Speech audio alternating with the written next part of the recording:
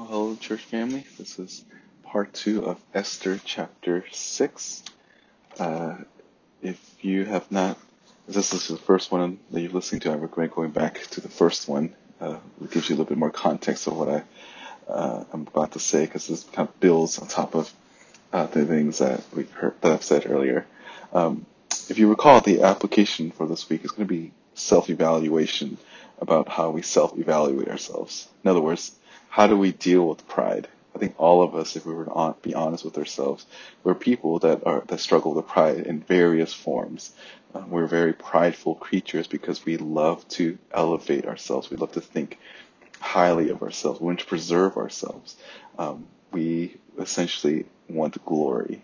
And I said yesterday that if any attempt at pride is really competition against God for His glory.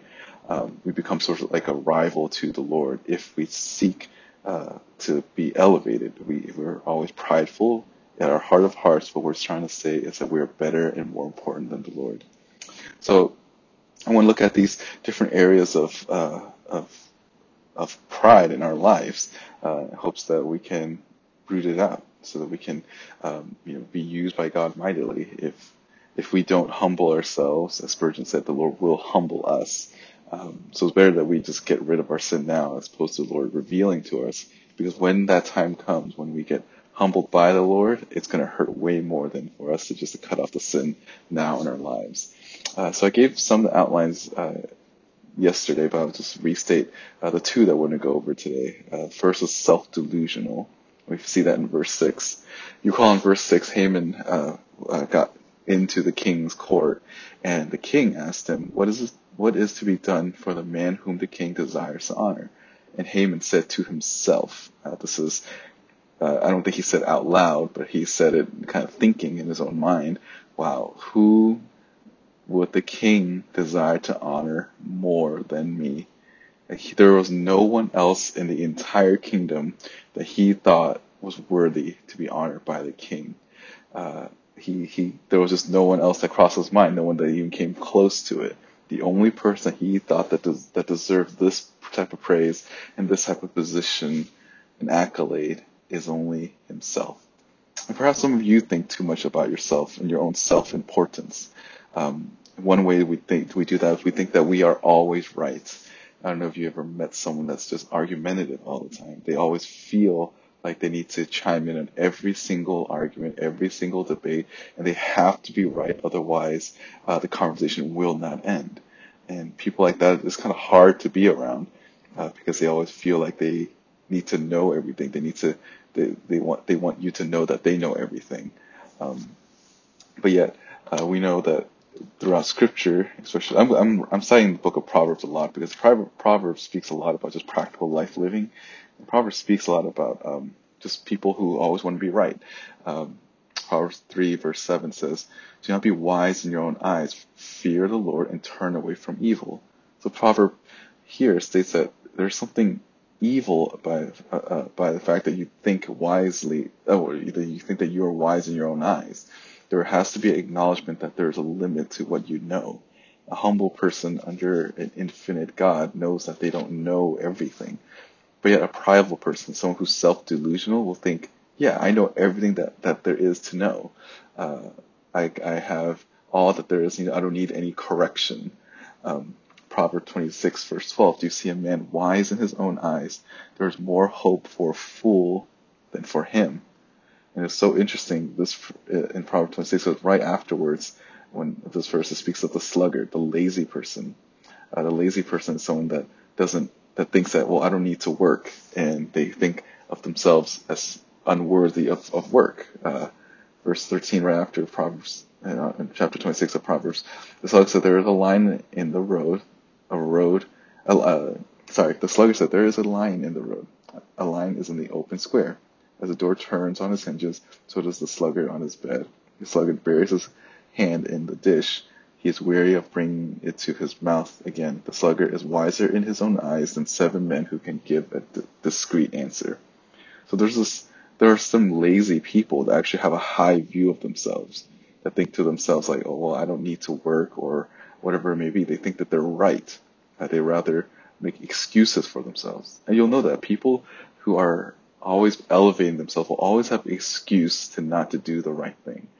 They always have a reason to choose to do the things that are wrong.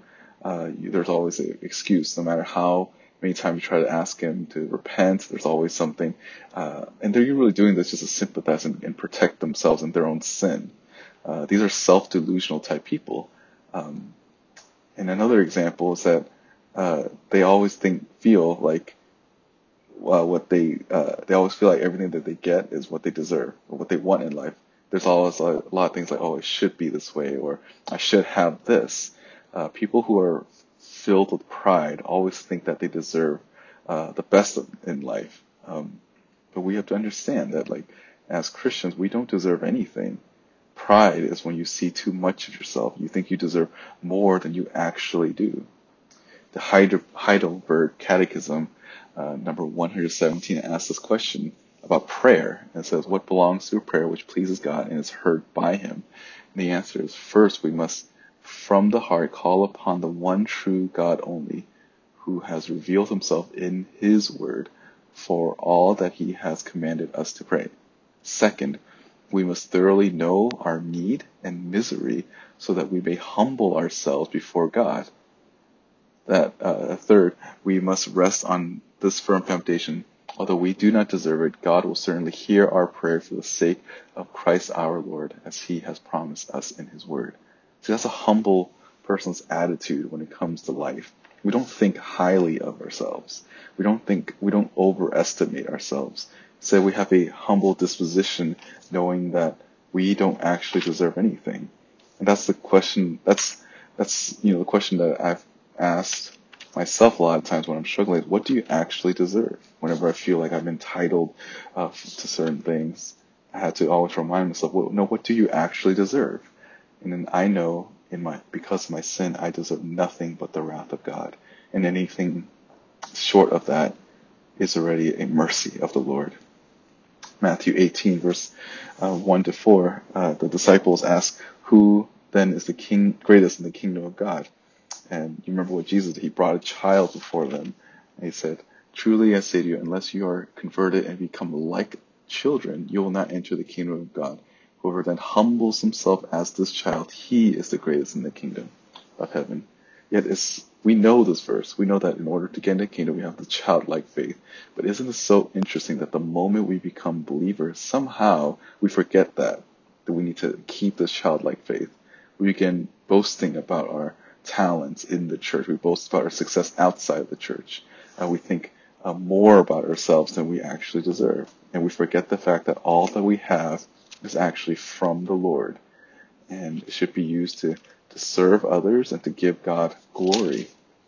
In 3 John chapter 1, verse 9, John writes this, I wrote something to the church, but Diotrephes, who loves to be first among them, does not accept what we say. For this reason, if I come, I will call attention to his deeds which he does, unjustly accusing us with wicked words, and not satisfied with this, he himself does not receive the brethren either, and he forbids those who desire to do so and puts them out of the church.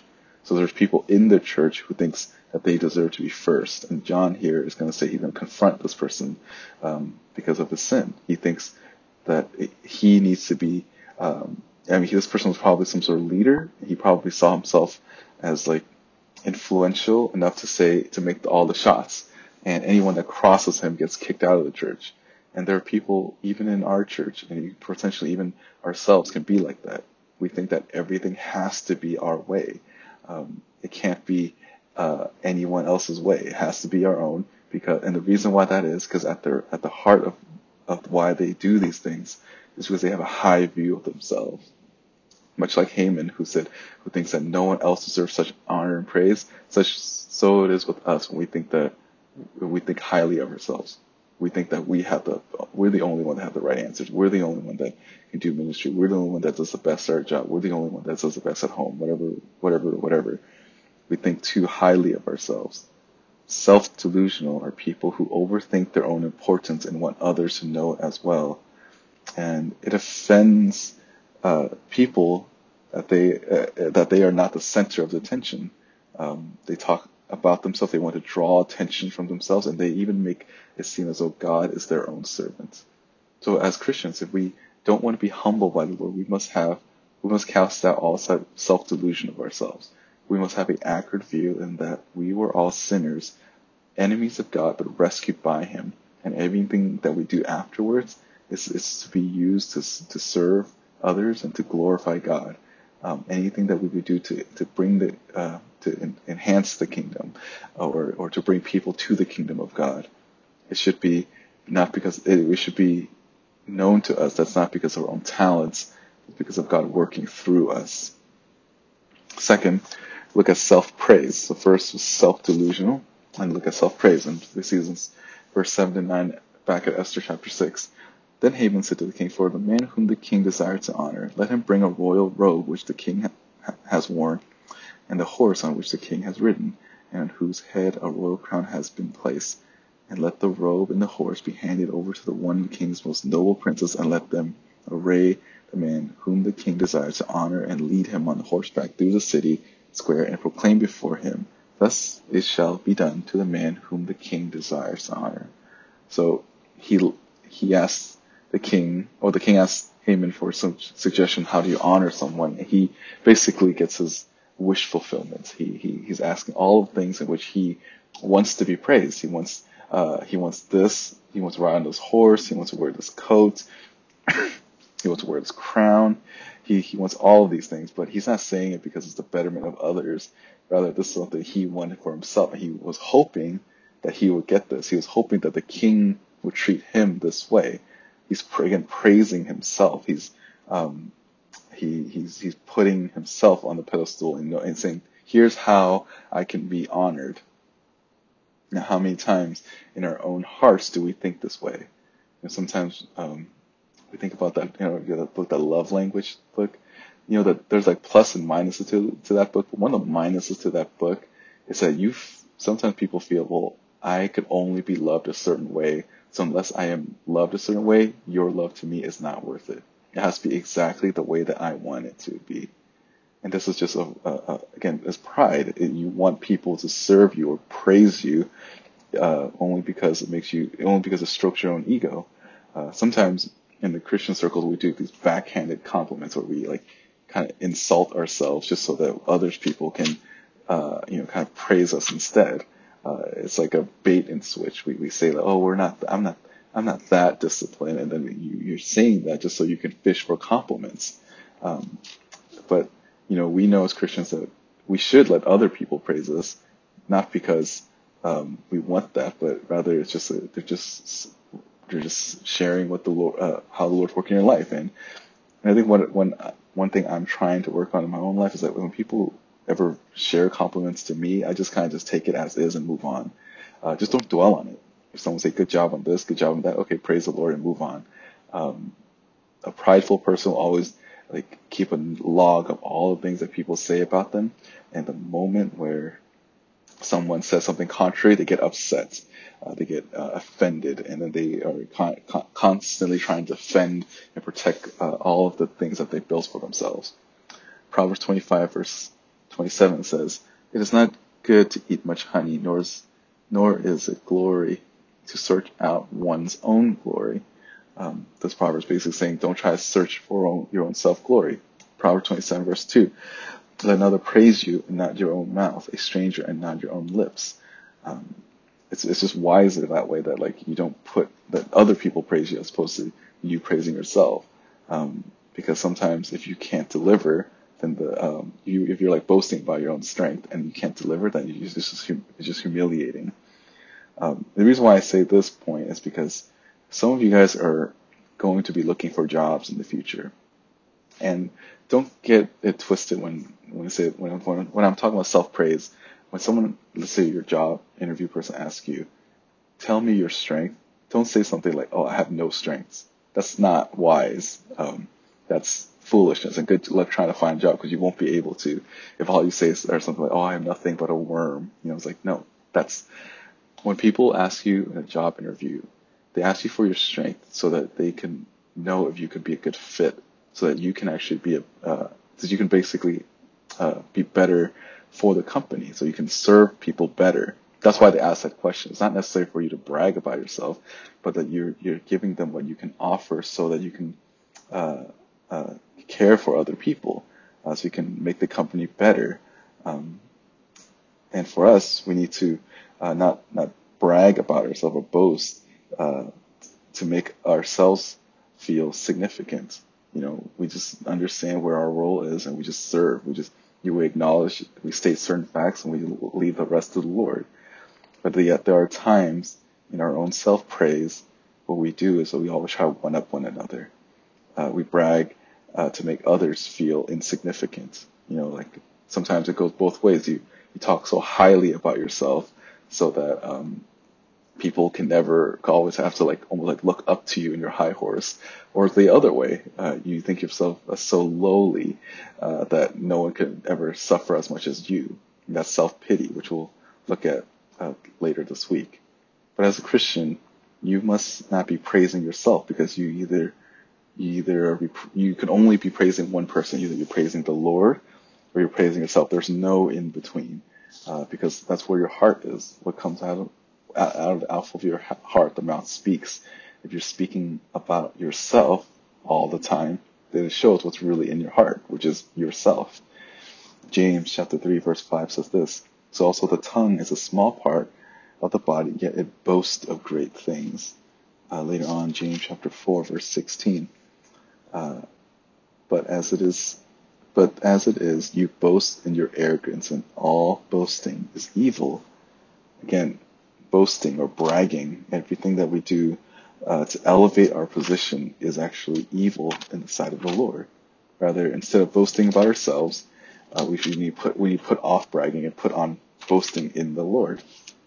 Jeremiah chapter 9, verse 23 to 24, he says, "Thus says the Lord, let not a wise man boast of his wisdom, and not let the mighty man boast of his might. Let not a rich man boast of his riches, but let him boast of this, that he understand and knows me, that I am the Lord, who exercise loving kindness, justice, and righteousness on earth. For I delight in these things, declares the Lord." See, and here it says that he delights in us boasting in the Lord and the attributes of God, and who He is. And that's what Christians should be, because if we're dwelling on the things of the Lord, the things that should come out of our mouth the most is the things of God, because He's the center of our lives. But if it's ourselves, then we're always going to be talking about ourselves. Romans 15, verse 17. "Therefore in Christ Jesus I have found reason for boasting in things pertaining to God." Paul again here talks about how he only boasts about all of what Christ has done. Nothing about his own deeds, but just that he's just amazed about how the Lord is using him.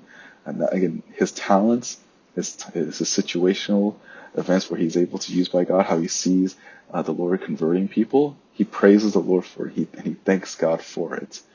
Proverbs 1:31 tells us that let him who boasts boast in the Lord. And we see this later on in 2 Corinthians as well, that if we were to boast about anything, we should always be boasting in the Lord. Because if you don't boast in the Lord, you're going to be boasting by yourself, and over time, the Lord will humble you to show you that you're actually not that great, that you're not as great as you actually think.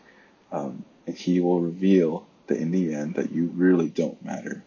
We are all but finite dust. And it's better, again, that we see this in our life now than